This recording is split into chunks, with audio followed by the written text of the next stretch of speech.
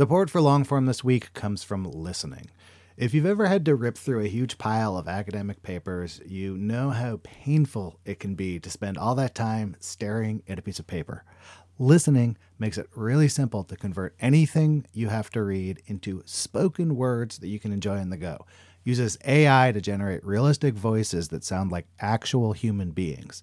Plus, it comes with a powerful set of tools that allows you to do stuff like skip over non-essential text, but also take notes with one click. Your life just got a lot easier. Normally, you'd get a 2-week free trial, but listeners of Longform get a whole month free. Go to listening.com/longform or use code longform at checkout. Hey, this is Scott Galloway, author, professor, entrepreneur, and most importantly, host of the Prop G podcast. We got a special series running on right now called The Future of Work, where I answer all your questions on, surprise, the future of work. Questions including, what are we missing when we work remotely? Or how do we handle work-life balance when a major opportunity comes knocking? From the provocative to the technical, we're offering insights you won't want to miss. So tune in to The Future of Work, a Prop G Pod special sponsored by Canva. You can find it on the Prop G Pod wherever you get your podcasts.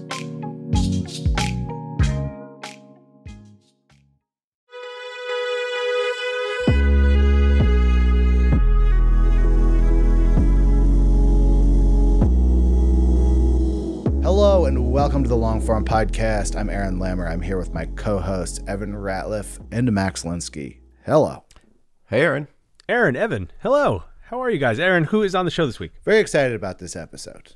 Got excited when the book arrived in my mail, was excited while reading it, and then the excitement continued to talking about it. I talked to Josephine Riesman. She is the author of Ringmaster, Vince McMahon and the Unmaking of America, which, due to me not being able to read press releases, is not actually out yet, but is available for pre-order. It will be out in March. I don't know if we've done that before on the show. I hope so. Sorry, guys. I talked to someone about a book that only I could read and no one else could read. She has previously been the author of a biography of Stan Lee from Marvel. I kind of wanted to get into what putting together one of these biographies entails, especially for both of these are living subjects who have an immense number of skeletons in their closet, and also how she got people to reveal those skeletons in their respective closets. She's been a journalist, places like Vulture at New York Magazine, Daily Beast, and I've been into her work for a long time. Great conversation. Yeah, nothing wrong with getting some pre-orders lined up. As an author myself, I can tell you pre-orders are very important. I was like, I'm so sorry. And then I was informed that pre-orders are actually more valuable than regular orders. So if you want to save me the embarrassment of this poor scheduling decision, go out. And I'm saying this as a person who this is addressed in the interview, not a wrestling fan, like not a watcher of wrestling, but I've always been fascinated by wrestling's role in American life. If you are like me, you might enjoy this book that both debunks and also shows the grandeur and history of wrestling and the whole empire that Vince McMahon built. I will say, I think that doing an interview for a book that is not yet out in order to drive pre-orders, it's kind of a WWE move. Yes. It's got big WWE overtones. When it gets to be March. Yeah, exactly. Get ready.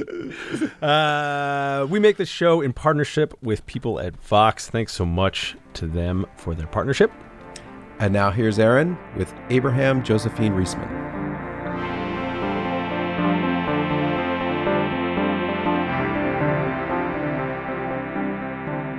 Welcome, Josephine Riesman. Hi, it's truly an honor to be here. I'm sure you get that all the time, but it's nice. I just read your book about Vince McMahon, and I then started watching YouTube videos of some of the events that you describe in the book.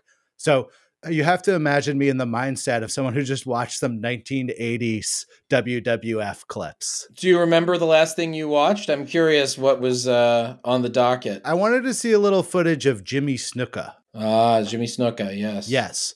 Just because, like, Well, this is actually a decent place to start. I am not a wrestling fan. Good. You're the target demographic. The assumption was if I do my job right, people who like wrestling books will be interested, hopefully, in the book. But that has more to do with the topic than anything else. So my goal was to create something that would be appealing to total novices, total beginners, people who have no knowledge whatsoever of professional wrestling. So you are exactly in the right headspace to begin the book. This is a weird question, but do you have any insight into people who are going to and who are not going to enjoy wrestling? Because from an intellectual standpoint, I find these concepts of kayfabe and is it real or fake intellectually fascinating. Absolutely. My actual desire to engage with it as entertainment is almost at zero. And I was trying to figure out what that is. And I can't think of that many things in my life that are like that, where I'm like, I'm fascinated by this, but also want nothing to do with it. Oh, actually, that's a very common state for me. When it comes to comics, even, not to jump ahead, but my first book was about Stan Lee. I reached a point with comics where it was really hard for me to enjoy it as an art form, but I've never stopped being interested in it as a product or as an industry or as an art form, just not in an aesthetic engagement way, much more of an intellectual engagement way. And that's sort of how I feel about wrestling to a certain extent. I have enormous respect for that art form, enormous respect. But I've never, even when I was a teenage wrestling diehard, I didn't have an ear for the music of a wrestling match. And I've never totally gotten it. I've been able to talk to enough people who do have that ear, who do have that perfect pitch, that I've been able to sort of understand from a cognitive standpoint what makes a good match. But it's hard sometimes for me to even bring myself to watch a full match, because what's interesting to me is the words. I mean, I'm a writer, so unfortunately that's going to be where I'm predisposed, but the words that are used in the promos, or I used to edit videos, so all of the little sizzle reels, all of that's very interesting. And the performances, I was a failed child actor. I gave up in college, but I have nothing but respect for people who can grab an audience. And I think anyone can appreciate a piece of wrestling media. The match itself, I think it's just sometimes people are born with the ability to appreciate that part, and sometimes they aren't. But to say why some people get into it and some people don't, it's hard to say. One thing that I always like to point out is that there are kind of two pathways into wrestling. I was a kid who liked sports, and here I am in pro wrestling. And then there's the path I was on, which was I'm a kid who likes musical theater, and I end up in pro wrestling. That's an interesting Venn diagram there, like sports and musical theater. The thing that I feel like unifies them that's really interesting to follow in the book that I had never thought about before was these misperceptions between the people who are making the artwork and the people who are experiencing it about what each other are thinking and what each other think is going on. I'll never forget this one part of the book where all of the wrestlers, the people producing it, are convinced that everyone thinks it's real, or at least are saying that they're convinced everyone thinks it's real. And then any sort of a objective understanding of what is actually happening with the audience is that 99 to 100% of the people in there know it's not real, but that both sides believe that there's no sort of future if there's any acknowledgement of both people knowing what the other one thinks. I will just quickly hasten to say, I think the percentage is not 99% people because you will find all of these stories from the age of old kayfabe being the old sort of code and multi-purpose word describing the fakeness of everything. You'll go back and there will be people who you think, wow, this was like an intelligent person who is skeptical, who's whatever. And they would say, yeah, no, I totally believed it was real. I completely believed it was all on the level. The point I was trying to make in that part of the book is not everyone was in on it. It's just there were a lot more people in on it than wrestling lore sort of admits to. wrestling lore is still kind of trapped in that kayfabe universe. Well, and you also talk about how that kayfabe is not just in the ring. Like if you want to be a wrestling hanger-on and you're having a beer afterwards, Yeah. like everyone has to maintain the illusion Correct. in all areas. And that's a way that I think really connects, and I think this is literal in the book, wrestling to politics. Oh, yeah. There are these forums where there is no dropping of character, potentially for Sure. your entire life. Like Sure. you get buried in whoever you've become. Yeah, absolutely. That's de rigueur now in politics. It's sort of always been true, but there was a period, I'm not saying it's a one-to-one because of wrestling, we changed this way. Maybe it's broader societal trends, but there was a period when you lived with kind of the old kayfabe system in wrestling and in politics, which was there's a big, solid, flat foundational lie. And the flat foundational lie is just what you're seeing is real. This is democracy at work, or this is a sport at work. And either you knew that that lie was kind of made up or you didn't, but it was pretty solid and long-standing. And then you've recently entered into this world where you have what has existed in wrestling for the past, I guess, 3 decades or so, which is what I perhaps overambitiously decide to coin a term as neo-kayfabe. And neo-kayfabe is a foundation that's much more like a bunch of slippery boulders. It's not a flat foundation. The idea of neo-kayfabe is you are not necessarily telling the person, hey, what you're seeing on this wrestling show is real. In fact, you're very emphatically saying, don't worry, it's all fake. But this one aspect of the match is going to actually reflect what's really happening behind the scenes. Or these two guys who are wrestling tonight, even though it's a fake wrestling match, they actually hate each other. So watch out. One of them might hurt the other rather. So you end up with this sort of manufactured truth behind the lie. And people have trouble combating that brain hack of saying, hey, what you're seeing is fake, but I'm going to let you in on the real secret about what's going on. When you introduce that sort of mental schema, you can manipulate people very easily when what they're doing is not necessarily gauging the morality of what you're saying, but rather just going, is that real or not? Did that really happen? Or like, am I confused? When you're feeling that conflict of, could this insane thing be real, with, could I be just being deceived like as always, you end up with a very like impressionable brain. And that's unfortunately where we are in politics right now. One of my best friends from high school is a film director. He's actually directing a Marvel movie right now, ironically. And we were flying on JetBlue together, and we saw, I believe it was the first season of Laguna Beach. Oh, the reality show. Now, perfect. This is going to be harder for younger people to understand, but at this time, this was amongst the first pieces of reality TV, and not reality TV in the sense of like the real world sense, but where it was heightened. It was manufactured, heightened. People were getting into it, and like stuff was going on, and stuff did have that staged feeling of quality. But like you were saying, it seemed like it was a staged quality that was staging real relationships and scenarios. Absolutely. Reality TV picked up what wrestling was putting down at least a decade earlier. And it was interesting because he was like, we kept talking about it in terms of the filmmaking, like trying to pick up. He was like, wow, they've got 2 cameras. That can't really be happening, whatever. But like you were saying, we weren't totally convinced. Like we couldn't get to a point of being clear about exactly what we thought was going on. Yes, in Laguna Beach. Exactly. You're sure that there's a level of unreality, but you're not sure that it's all fake. Like there's stuff there that seems either plausible, or sometimes you go, there's no way they could fake that.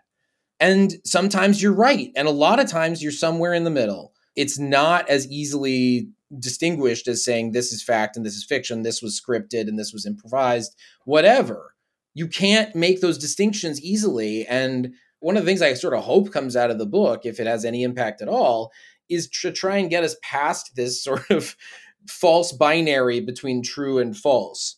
Not to get too meta, but that's the trouble, is we have a lot of people in power who got there by realizing that there's no actual incentive in a political or financial sense to distinguish between fact and fiction. It's not actually important if you're just trying to claw your way to the top for short-term gain, and sometimes even for very long-term gain. So anyway, but that's me getting up on my high horse. I could talk about that all day. Well, so in constructing the book Yeah. and considering Vince McMahon, who for people listening who like me don't know very much about wrestling, has basically been like ground zero for everything that's happened in wrestling since the late 70s. Yeah, I mean, thumbnail version, Vince McMahon is the emperor of professional wrestling in the United States and Canada. Raised in North Carolina for the first 12 years of his life by his mother and a stepfather, allegedly abused in that time. And then at age 12, he meets his father, his birth father, that is, who he'd never had any relationship with prior to that. His birth father was a guy also named Vince McMahon, Vincent James McMahon. Our Vince McMahon is Vincent Kennedy McMahon. And Vincent James McMahon had abandoned the mother to whom he had been married and went back up to the Northeast and inherited his dad's wrestling promotion. The point is, Vince meets his father and suddenly becomes the peasant who finds out that she's a princess from some distant kingdom. Yes. And he gets these glimpses of what his father has achieved and the wealth and the esteem and the familial happiness. And eventually Vince breaks into wrestling through his father. And then eventually he buys the company from his father, which is kind of a surprise because his father never really warmed to him. And then eventually his father dies in 1984, and Vince kind of goes on this rampage of conquest where what had been a regional economy for wrestling, this sort of regional promotion patchwork throughout the US and Canada, was suddenly gobbled up by Vince McMahon and his company, the World Wrestling Federation, or WWF. And very long story short, after that, he takes over in 1983. By 1985, the first WrestleMania comes out. And then eventually, by 2001, there are literally no competitors left. And lately, things have gotten more complicated. He stepped down, but then he came back. There were a lot of new allegations about sexual crimes, but they were not the first allegations about sexual crimes that have dogged him. And there's a lot about that in the book. So that's kind of a little thumbnail of him. But one thing that often gets lost in the discussion of him is kind of his political influence, both indirect by being a massive cultural influence on millennials, myself very much included, but also through direct political influence of being extremely close friends with Donald Trump. His wife, Linda McMahon, is a major Republican fundraiser and was a cabinet member under Trump. She was the director of Small Business Administration. And they have had a long, fruitful relationship with Trump in which Trump has performed very often with, or at least been part of the show very often with the WWF and then its later incarnation, World Wrestling Entertainment, WWE. And Trump learned a lot from that. That's actually a perfect segue to Trump may be one of the other people who fits into this category. So you've written a book about Stan Lee. Correct. You've written a book now about Vince McMahon. And both of them, and Trump, are people whose lives don't fit into a neat biopic, rise and fall kind of story. It's a lot of rises and a lot of falls, yeah, and a lot of chaos. Now, having done two of these, how do you think about structuring a book like that? Oh, that's such a good question. And I wish I had some kind of systematic answer that I could bestow upon the world so that we could all imitate it. But I mean, when it comes to the structure, so much of it comes down to the aesthetics of what the table of contents looks like to me. That's going to sound so stupid.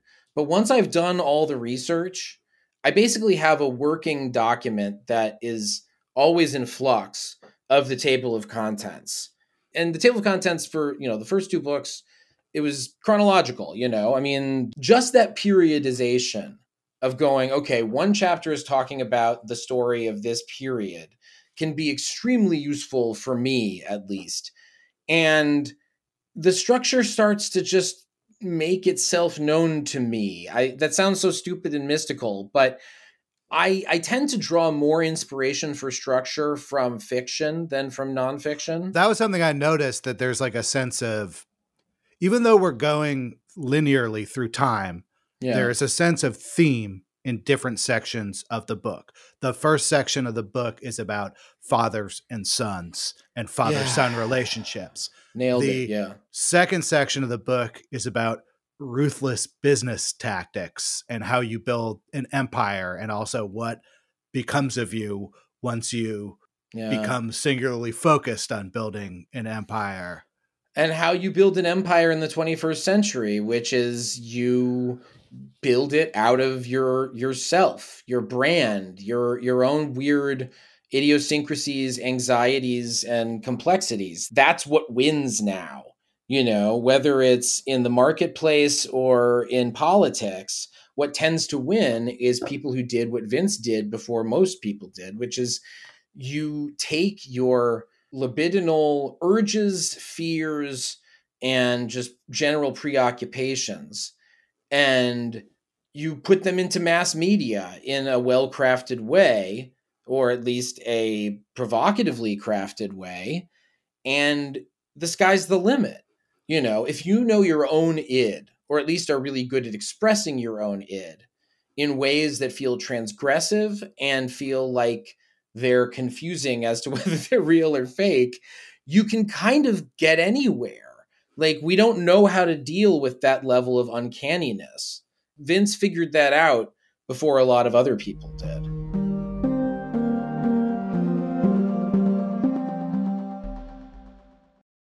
Support for Longform this week comes from listening. If you find yourself behind the 8 ball, needing to read a bunch of academic papers or journals or any kind of dense reading material, you might make your life a lot easier by checking out listening. It takes anything, articles, books, PDFs, and turns the text into spoken word that you can absorb no matter what you're doing. The app has lifelike AI voices complete with emotion and intonation that creates a realistic and pleasant listening experience. So I had to go into the city for some meetings.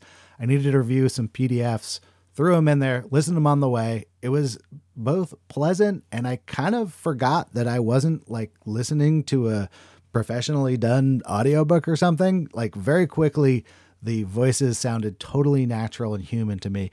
This listening app might just transform how you consume reading material, and you can give it a shot yourself risk-free. Now, normally you get a 2-week free trial, but listeners of Longform get a whole month free. Go to listening.com/longform or use the code longform at checkout. Listening. Your life just got a lot easier. Fox Creative. This is advertiser content from 26.2 Team Milk and their new docu-series, Running Sucks. Is running the worst? Yeah. Do you love it? Do you hate it? I hate it so much. I hate it so freaking much. That you're a real runner now! I hate it. I'm Abby Ayers, a 37-year-old mom from Utah who found herself running across the Manhattan Bridge in my first race ever. Running Sucks celebrates women who run and the running communities that carry them across the finish line. Running helped me in so many ways postpartum. It really is about taking my power back and proving myself wrong. For every person like you, I'm telling you you belong, and I'm telling you you can do it. I never thought the words would leave my mouth, but yes, I'm planning on running a marathon. I can't even say it without laughing, because, like, who would have thought? Watch Running Sucks at runningsuckstheseries.com and learn more about how Team Milk is helping women runners across the country conquer their next course.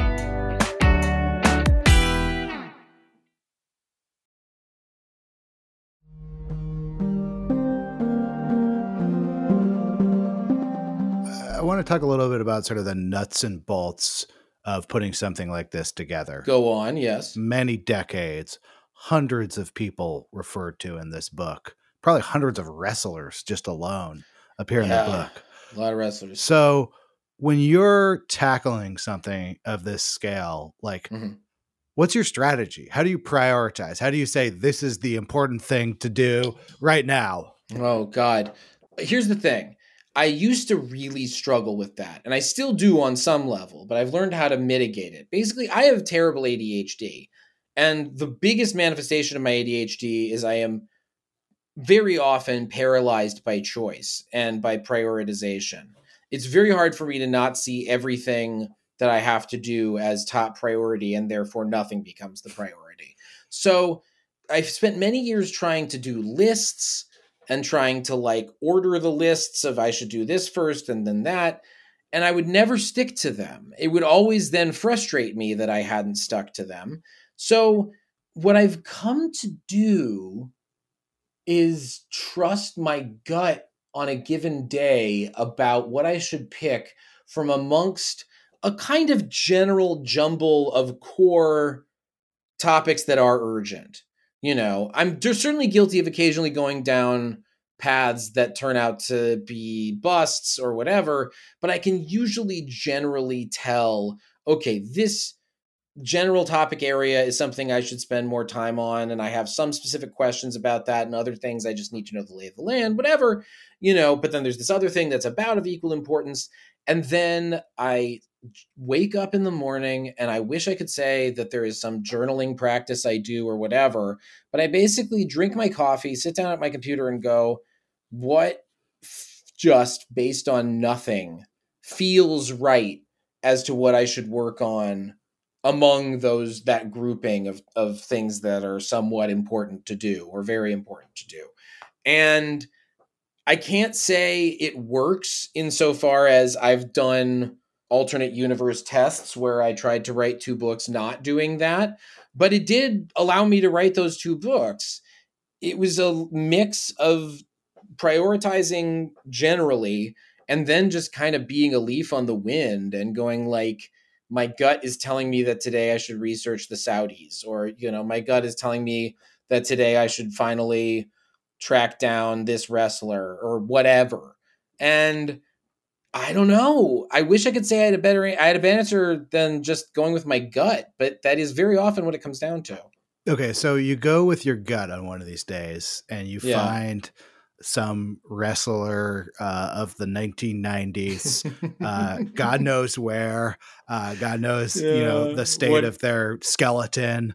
And you bring up something that happened to them during their wrestling days, some interaction with Vince McMahon. I mean, God, the 2 people that you've written books for are like just like magnets for unflattering stories. I can't think of 2 people who have more unflattering stories associated with them. And simultaneously, these are vindictive, potentially even litigious people. How do you go about trying to get people to tell these stories that they're not supposed to be telling? These stories that really break some of the mystique of what was happening behind the scenes? How do I do it? Sometimes you don't. You know, I only have the interviews that I got, as opposed to the many where people said, no comment. I mean, very often the answer was either there's no way I'm going to talk about Vince if I ever want to work in this town again, or I'm broke. There's no way I'm going to talk to you unless you pay me. And, you know, I wasn't going to be able to get obviously approval from Vince and or the WWE was out of the question, you know, and I wasn't going to pay for interviews. That too was out of the question. So I ended up with a lot of people who wouldn't talk to me, but you just keep plugging away until plucking actually is an interesting little Freudian slip there. 'Cause sometimes it does feel like you're trying to get through all the no's until you find that one yes beneath all the no's. Yeah. And I mostly had luck with the older generation of wrestlers, because if you did not come up, or at least if you were not starting in Vince McMahon's world, there's a much greater likelihood that you sort of have the independence of thought, and sometimes even the contractual independence, because you signed an older version of the contract and you're not bound to certain kinds of things. The older ones were much more willing to talk to me, and the younger ones, I'll reveal to the listeners of your wonderful podcast that the book itself, the core narrative, ends in 1999. And part of that was that Vince's life is just too eventful and I couldn't cram it all in there. But also part of it was I need more time to pass, because as time goes on, you're much more likely to get an answer at all and or an honest answer from somebody who has been affected by the subject of your work. So honestly, time, being selective, and the big thing is just being a decent human, not treating people like they're lab animals. People like being treated with dignity. Jamel Booley had a great essay today about dignity in the Times, and I've been thinking about it a lot. And if you can treat your interview subjects with dignity, you then become somebody who gets a good referral when you say, hey, is there any chance you could put me in touch with so-and-so who you mentioned? And it's a lot better to get a referral than just to hear the name and then cold call as though you didn't have that relationship with the previous person. So that's as good as advice as I can give, is just be a decent human. Your conversations with people should feel like they're having a conversation with another person as opposed to a question asking robot. And that can take you very far, is what I have found in my little life. What led you into writing? How did you end up here? How did I end up here? I love writing. It's funny. I actually just learned very recently, going through my grandfather's archives, my grandfather, Robert A. Riesman Sr., who was born in 1919, I found out that, he had served, this I knew as a youngster, he had been an officer, an artillery officer in World War II. At the end of World War II, when he was an officer stationed in liberated or, so-called liberated Paris, he was writing letters home saying, I don't want to come home and work for Dad's company, which was an electrical equipment company. I want to stay here and be a foreign correspondent. And there's this letter where my great uncle just writes to him and goes, don't be an idiot. Like, you have to come home and run the company. You're the one Dad's counting on. And lo and behold, he did. This was fascinating to me because I never knew my grandfather had any interest in being a writer. It makes total sense in retrospect because he was extremely gifted with words, both in the written form and in those delivered through speech. But I had no idea that this particular profession of writing, that, being a journalist, was something that he'd really wanted to do. But, my father also became a writer. This is later in my life, but he wrote a book, a biography of Big Bill Broonzy, who was a very influential blues musician who died in 1958. So maybe it's just there's something in my line of, we have people who like the fun of words and the terror of words and all of that. As for me personally, I just loved writing in class. I mean, it's as simple as that. Writing is something where you say, well, when did you want to be a writer? Well, unlike, say, there's certain skills or trades where you have a very clear delineation of, okay, this is when I first picked that thing up, or I first went to school for that thing. But you're writing in a clean arc from the earliest days of your schooling, if not sooner. And it was always the thing I was best at, but also enjoyed. And I thought I was not going to be a writer. I thought I was going to be an actor, because we had this very robust and wonderful theater program at my high school in Oak Park, Illinois, suburban Chicago. And I really just adored the practice of being on stage. But then I got to college and I kind of just got sick of the social structures and expectations of being a theater kid. I was just not interested in a lot of the, if you'll forgive the word, drama that was involved in that. Now, of course, the irony is I then was like, well, I'm going to go into journalism where, there's none of that, which is, of course, ridiculous. But I didn't know that at the time. I joined my school paper, which is the kind of thing you can just do back when you're in college if you're lucky. And it was kind of an organic growth from there. I mean, we can get into any detail you want on that, but that was sort of the real beginning of me going, oh, maybe this could be something I do professionally, I guess. And what were your like first professional experiences of trying to pitch stuff and write for editors and that kind of stuff? Yeah, well, at the I mean, I might as well just say where I was at Harvard, and I was writing for the Harvard Crimson, and writing for a college newspaper is something that I think everyone should have the opportunity to do. It's such a beautiful institution, the college newspaper, especially independent college newspapers. I really treasure the training I got at the Crimson. I went to college for all 4 years and got my degree. And most of what I learned was by working 40 hours a week at the Crimson, first as a reporter, then as an editor, and then as one of the 2 arts chairs, the heads of the arts section, which I think there is no arts section anymore. I think they're even getting rid of the print newspaper, if I recall correctly, which is unfortunate, but I guess I get it. And it's different back then because your pitches don't have to be as well formed, and you can kind of just know somebody who is one of the editors and say, yo, wouldn't it be wild if I wrote an editorial about how this musician isn't good anymore?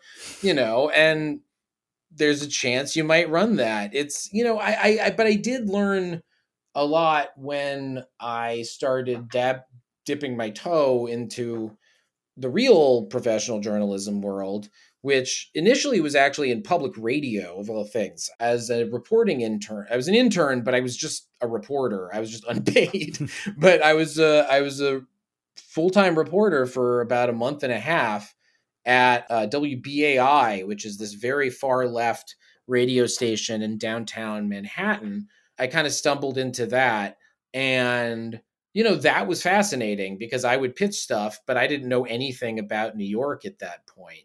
And it was very local, specific New York reporting. So I had to kind of sit at the feet of the masters of that organization, and it was very useful. And I think, the thing I eventually learned in the long arc of my, whatever career is learning that if it interests you and if you can start writing it and it somewhat makes sense, then follow that instinct, as opposed to what I did for a long time, which was I would try to pitch what I thought the editor would find interesting, which just leads you to being a trend chaser, and no editor wants to run that. They want to find the next thing. And what I mean, maybe this is just the kind of stuff I've written in arts and culture and entertainment journalism, which is not all I've written, but that's the majority of the stuff I've written. The people in the position who can hire you or commission something from you, they want to be with their ears to the ground, hearing about the next development in whatever the topic that you're writing about is. And the only way they can find that stuff is if people who have niche interests in things that are currently narrow but are going to be wider come to them. And that's been in many ways the secret of whatever level of success I've had, has been going, hey, here's this movie that nobody talks about, but that I love. Maybe if I write about it, we'll find that more people than just me love it. And that is sometimes that's not the case, but a lot of the time that's how it works out, because that's how we experience the world, is very often in terms of no one's talking about this thing that matters to me. And then when that thing finally gets talked about, you get very enthusiastic. You're like, look, the thing I've been talking about in my head or with my friends, it's a phenomenon that happens to other people. And then all of a sudden you've got a viral article on your hands. I haven't actually heard someone describe it that way, but that is, I don't know if it's a good way to make a career, but that's what I like. Like, sure. I like people flying their flag, their whatever weird obsession you have. And a lot of what sometimes I feel like the journalism and media world has gone a bit astray is I will talk to someone and they'll be like, well, I want to write about climate. And I'm like, do you know a lot about climate? It's really important. I was like, yeah, I get that it's important, but you don't have any you're not bringing anything to it. You have to talk about the stuff that you have some understanding of. What worked for me, and I think the only aspect of my weird little career that I can really translate to other people, is don't disregard any of your interests or experiences. Don't dismiss out of hand anything that's happened to you or that you have found interesting and gotten some level of even amateur expertise on. Because very often the stuff that you think, well, nobody cares about that, is the stuff that a lot of people care about and don't know other people care about, or is stuff that upon learning about it, you will surprise and delight people. So, you don't want to be a trend chaser. You always want to go with something where you have some degree of interest and expertise, and it's not being talked about yet, as best you can. I mean, as if only it were that simple, but still. It brings you together with people who are also interested in that, and then maybe those people will follow you somewhere else. The very first thing where I noticed your name and that I wanted to follow you as a writer was that you wrote about the brothers Hernandez. Oh, yeah, sure, yeah. And that is among my favorite pieces of art, period, is their work. It's magnificent, yes. And not only is it magnificent work, I actually have a book that's like their collected interviews. It's like a guide to them. And there's only there's 3 really long interviews in the book. And it's like these people who've made this incredible art, these brothers, there's really only like a handful of serious and in-depth things written about it. It took those 3 or 4 people to get out of their seat and go like, this work's important. I'm going to do a 25,000 word interview with them about it. Absolutely. I wish this were not the case, but mainstream media validation remains something that really matters to getting people aware of anything. News outlets, media outlets, journalism outlets, even if they don't necessarily deserve it anymore because of all of the sort of pay for play stuff, people still do go to us for information about, well, okay, I'm hit with this blizzard of things. What should I pick? And it's interesting. I feel like you really do have to kind of just mine yourself, but not necessarily in terms of like personal essay writing. That's the thing I kind of wanted to caution there is like, I think that well has kind of run dry, or at least we're flooded with it. I can't figure it out, but I don't think there's that much demand at this point for personal essays about kind of anything, unless it's really hard to break out of the pack for that. So what I always tell people is like, mine yourself, but don't mine yourself just in terms of, oh, here's this experience that I had that I could tell the story of. Think next level. Think, okay, well, what's this thing that I know something about that is not being talked about? And then you go from there. So there's one side of that coin that's like the brothers Hernandez, where me and you feel some connection because we are both great enthusiasts of their work. And then there's another side where you're writing about the Marvel world or the mainstream WF world, where not only are they mainstream, they're these intense fandoms where different people want to claim a cultural ownership over these experiences. It should be like this. It was, it should be like that. It was that way. Your opinions on comics are terrible.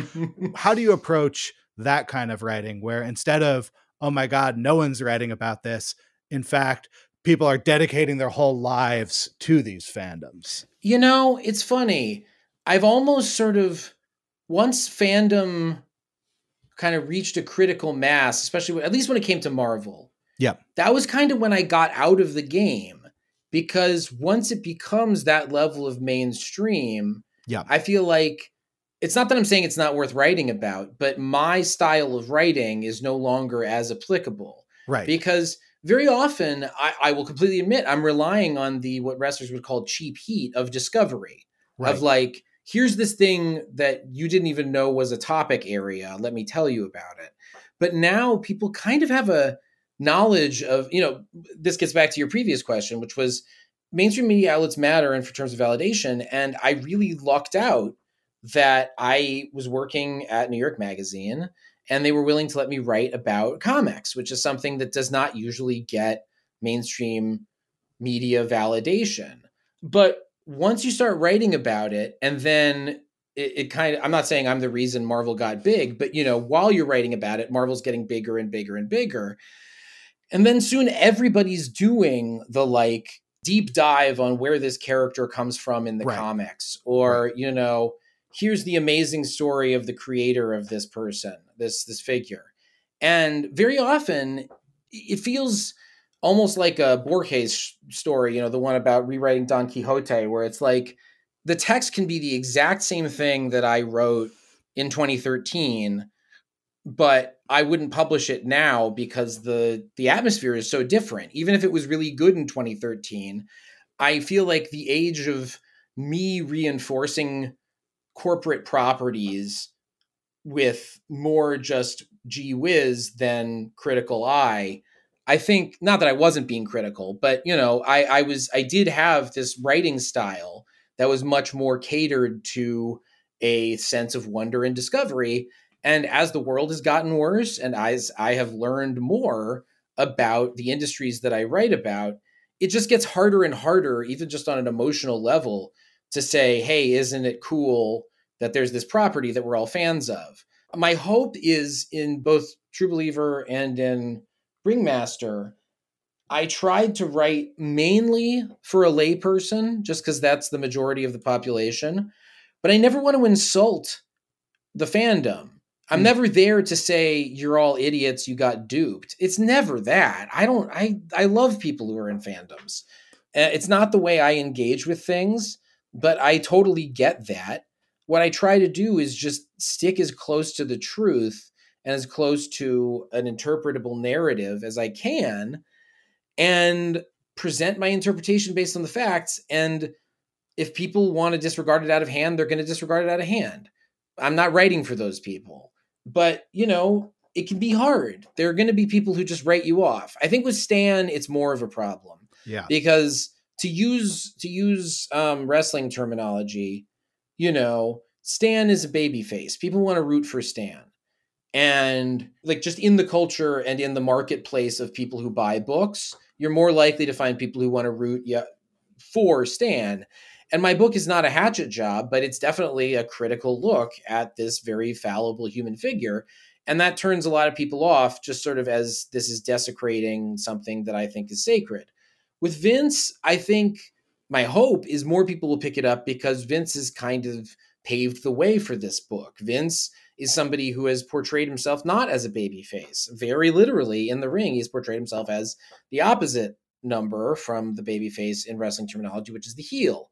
The person who's sort of deliberately trying to provoke feelings of anger and disgust and resentment from you. And so anything that's critical in that book, my hope is, because Vince has already sort of portrayed himself as a transgressive figure, it won't be as alienating.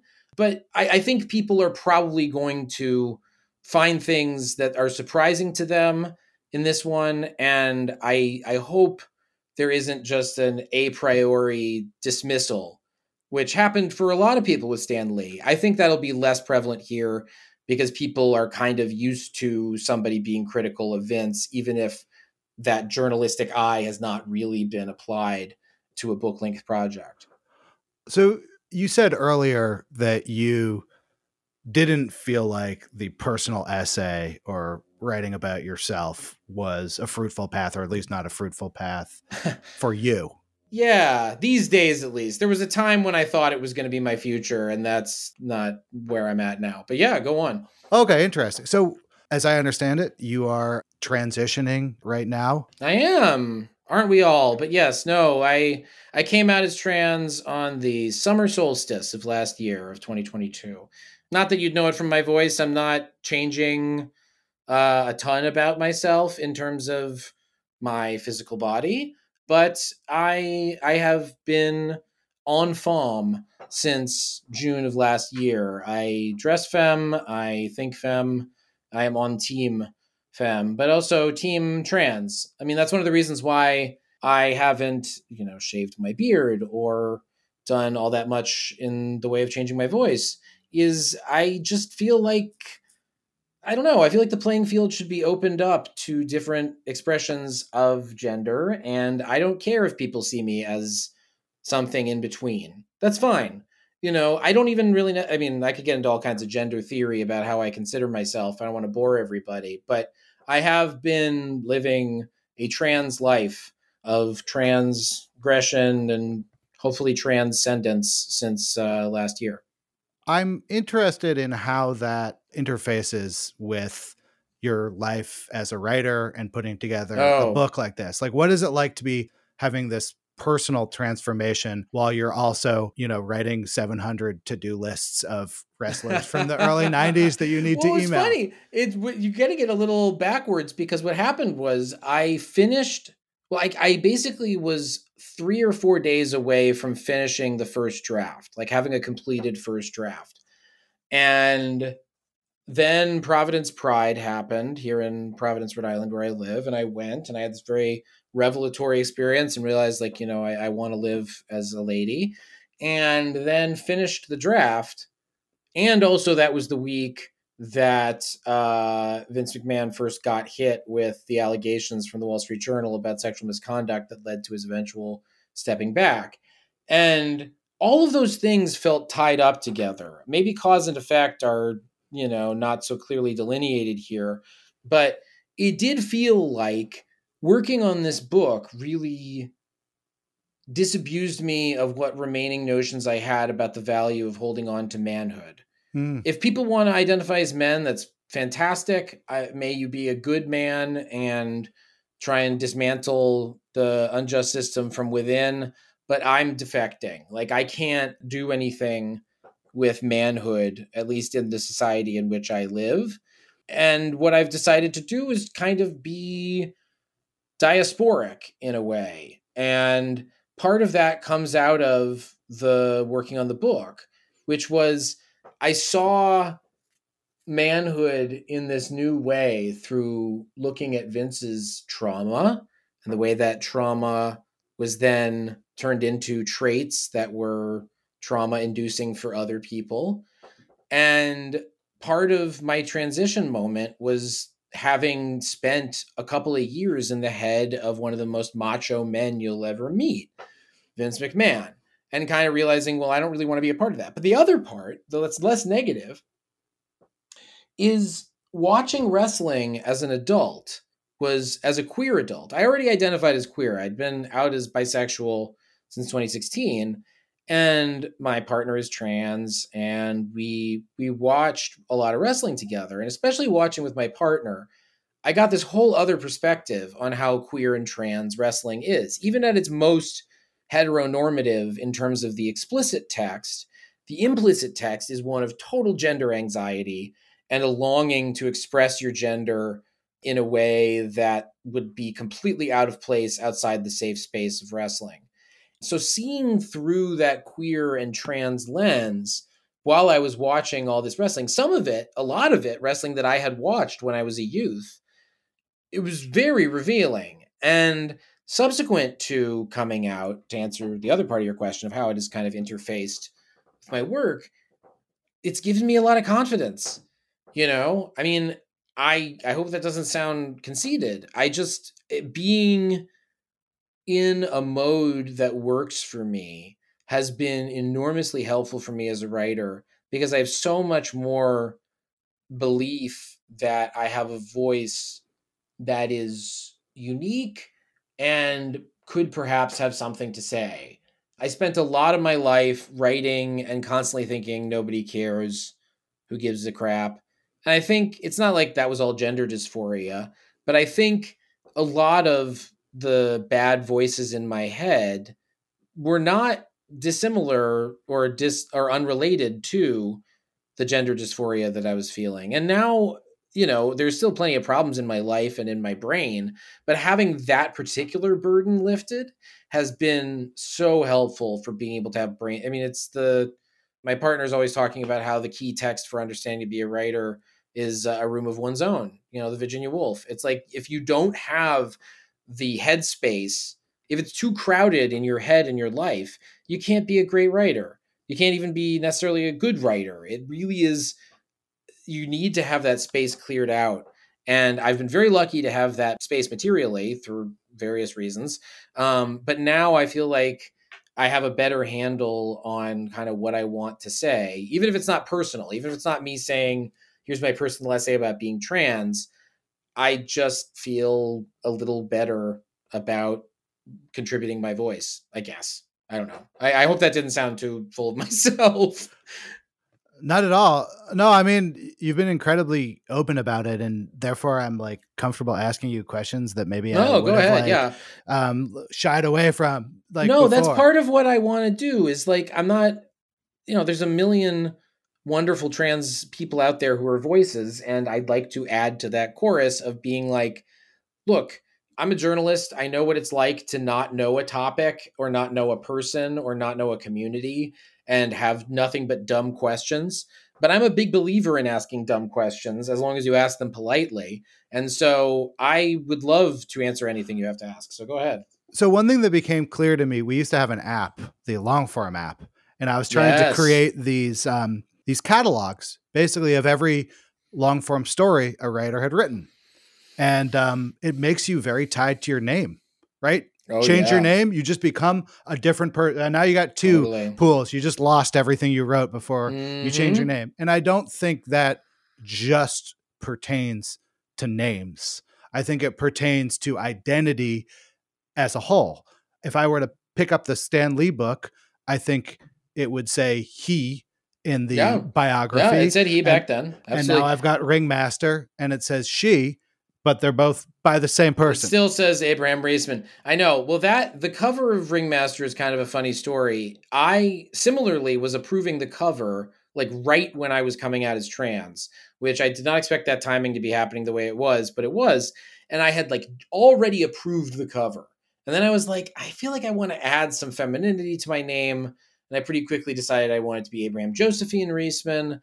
But I didn't want to mess with the graphic design of the cover. There's no room for the there's no room for the Josephine. It needs to be what it is. So I figured, okay, in the inside cover, we'll have, on the jacket, it'll say Abraham Josephine Riesman. But I'm going to confuse people for a little bit, maybe for the rest of my life, who knows? But I actually love my name. My birth name is not something I'm ashamed of. Abraham is something that I treasure. And that's why I use it still in the byline. I'm kind of ripping off two of my heroes, Charlie Jane Anders, the sci-fi writer, and Justin Vivian Bond, the performer, by doing the whole boy name, girl name, last name formulation. Does it change the reporting experience at all for you? I'm about to find out. Because I've got some stuff in the fire that I can't talk about. Some irons in the fire, but they're very exciting. And what's interesting is this would sort of be my return to a big set of reporting projects, which I've been doing things here and there, like the Hernandez brothers thing you talked about, but mostly I've been sort of in a getting Ringmaster ready to go mode and pitching next projects mode. But now those projects are starting to come to fruition, and I'm very curious to see how it changes the reporting experience. So far, it has not, but I have mostly dealt with people who either I already had a relationship with prior to transition, and they know and trust me, or it's been people that I've met and my gender just doesn't really factor into it. But part of the reason that was, this was happening at all was I was writing this was a pandemic book, Ringmaster. I wasn't meeting people in person. So it was less of a factor. I wasn't out as trans while I was reporting most of it, but even if I had been, it wouldn't have been as much of an issue. This time around, with this next set of projects I'm working on, I'm going to have to do a lot of in-person stuff because that's sort of what I want to do anyway. It's not just like, oh, now I'm forced to go talk to people in person. You get much better data when you talk to somebody in person. So I don't know how it's going to affect things. I am not above, being slightly less femme if I need to do it for self-protection reasons. Like if I have to do some reporting in the fascist state of Florida or something, then I may have to mask it up a little bit so I don't get detained at the border or whatever. But in general, I'm going to roll the dice. I'm going to dress the way I want to dress. I've been very lucky to be in communities so far that have been very accepting of me. Now, I am fully aware that that is not necessarily representative of the majority of the population of the world, but I've been lucky, and I hope my luck won't run out, I guess. I think people are often much more humane in one-on-one interactions than they are with their beliefs about a whole population in an abstract sense. I've interviewed a lot of people who I'm sure who have told me they've voted for Trump, and dealing with me, even before transition, as long as you're approaching them professionally and it's very clear what you're there to do and what they feel comfortable with, you can talk to people. So hopefully it won't throw it all. The next thing that I'm working on, next big thing, is in the entertainment industry. So I doubt I'll be the first trans person that most people have ever encountered, but it is something I'm thinking about. So, and there's just the general safety concerns, just being trans in public is something that you have to kind of be sort of aware of, but not let dominate your life in terms of, well, what could happen.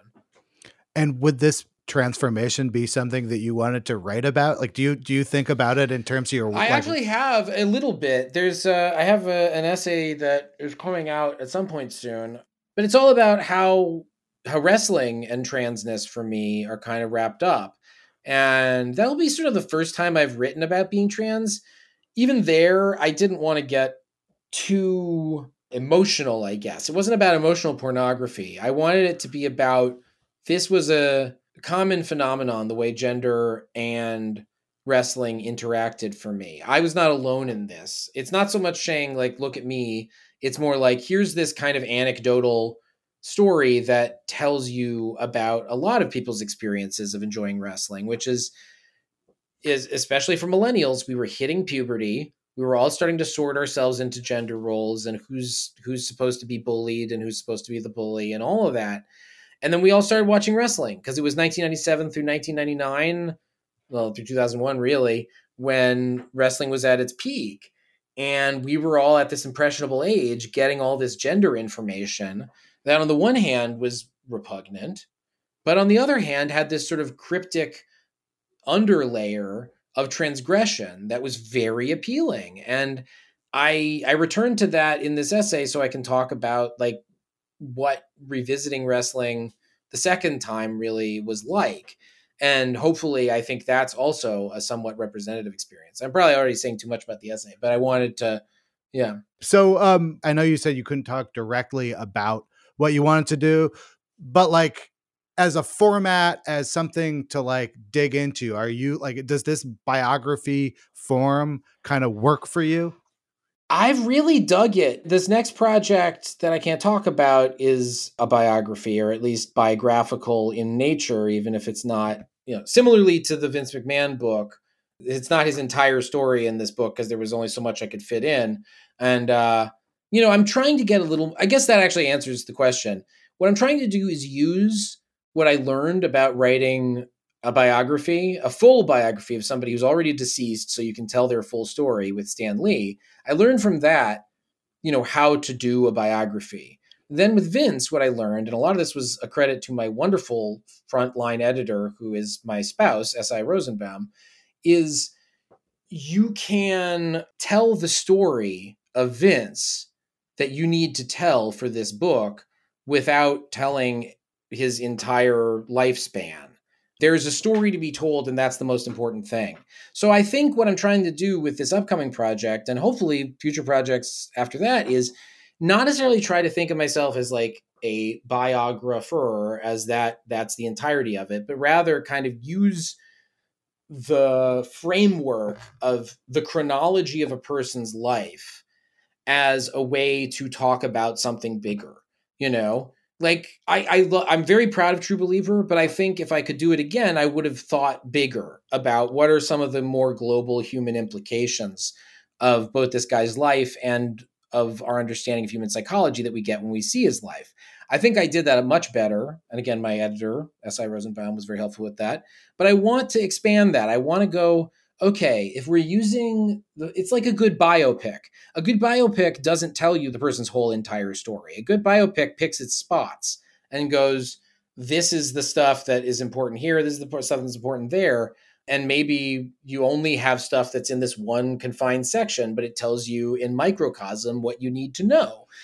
So I'm hopefully going to keep using the biographical form because I like people. much more than I like institutions. I like people as an object of study. But I think people are often the gateway to an understanding of an institution or an era or a phenomenon or whatever. So, yeah, I guess I'll try continuing with the biography format, but I want to use it to go into weird directions. And my dream at some point is I want to write about my aforementioned grandfather and kind of write my big fat Jewish book, which I don't think the world is ready for, nor am I ready for it. But at some point, I do want to be able to write kind of a meditation on Jewish identity as far as I see it. But I have to sort of earn my stripes before I can pull something like that off. I really appreciate this interview. Thank you so much. This was a lot of fun. Thank you so much.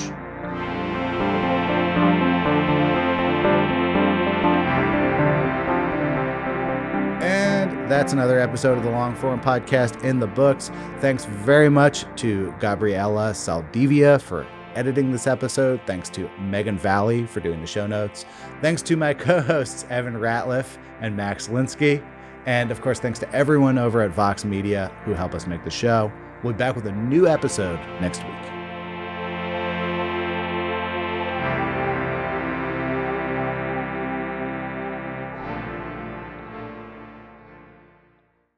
Support for Longform this week came from Listening. Listening makes it easy to convert written text to pleasant audio tracks that you can take in no matter what you're doing.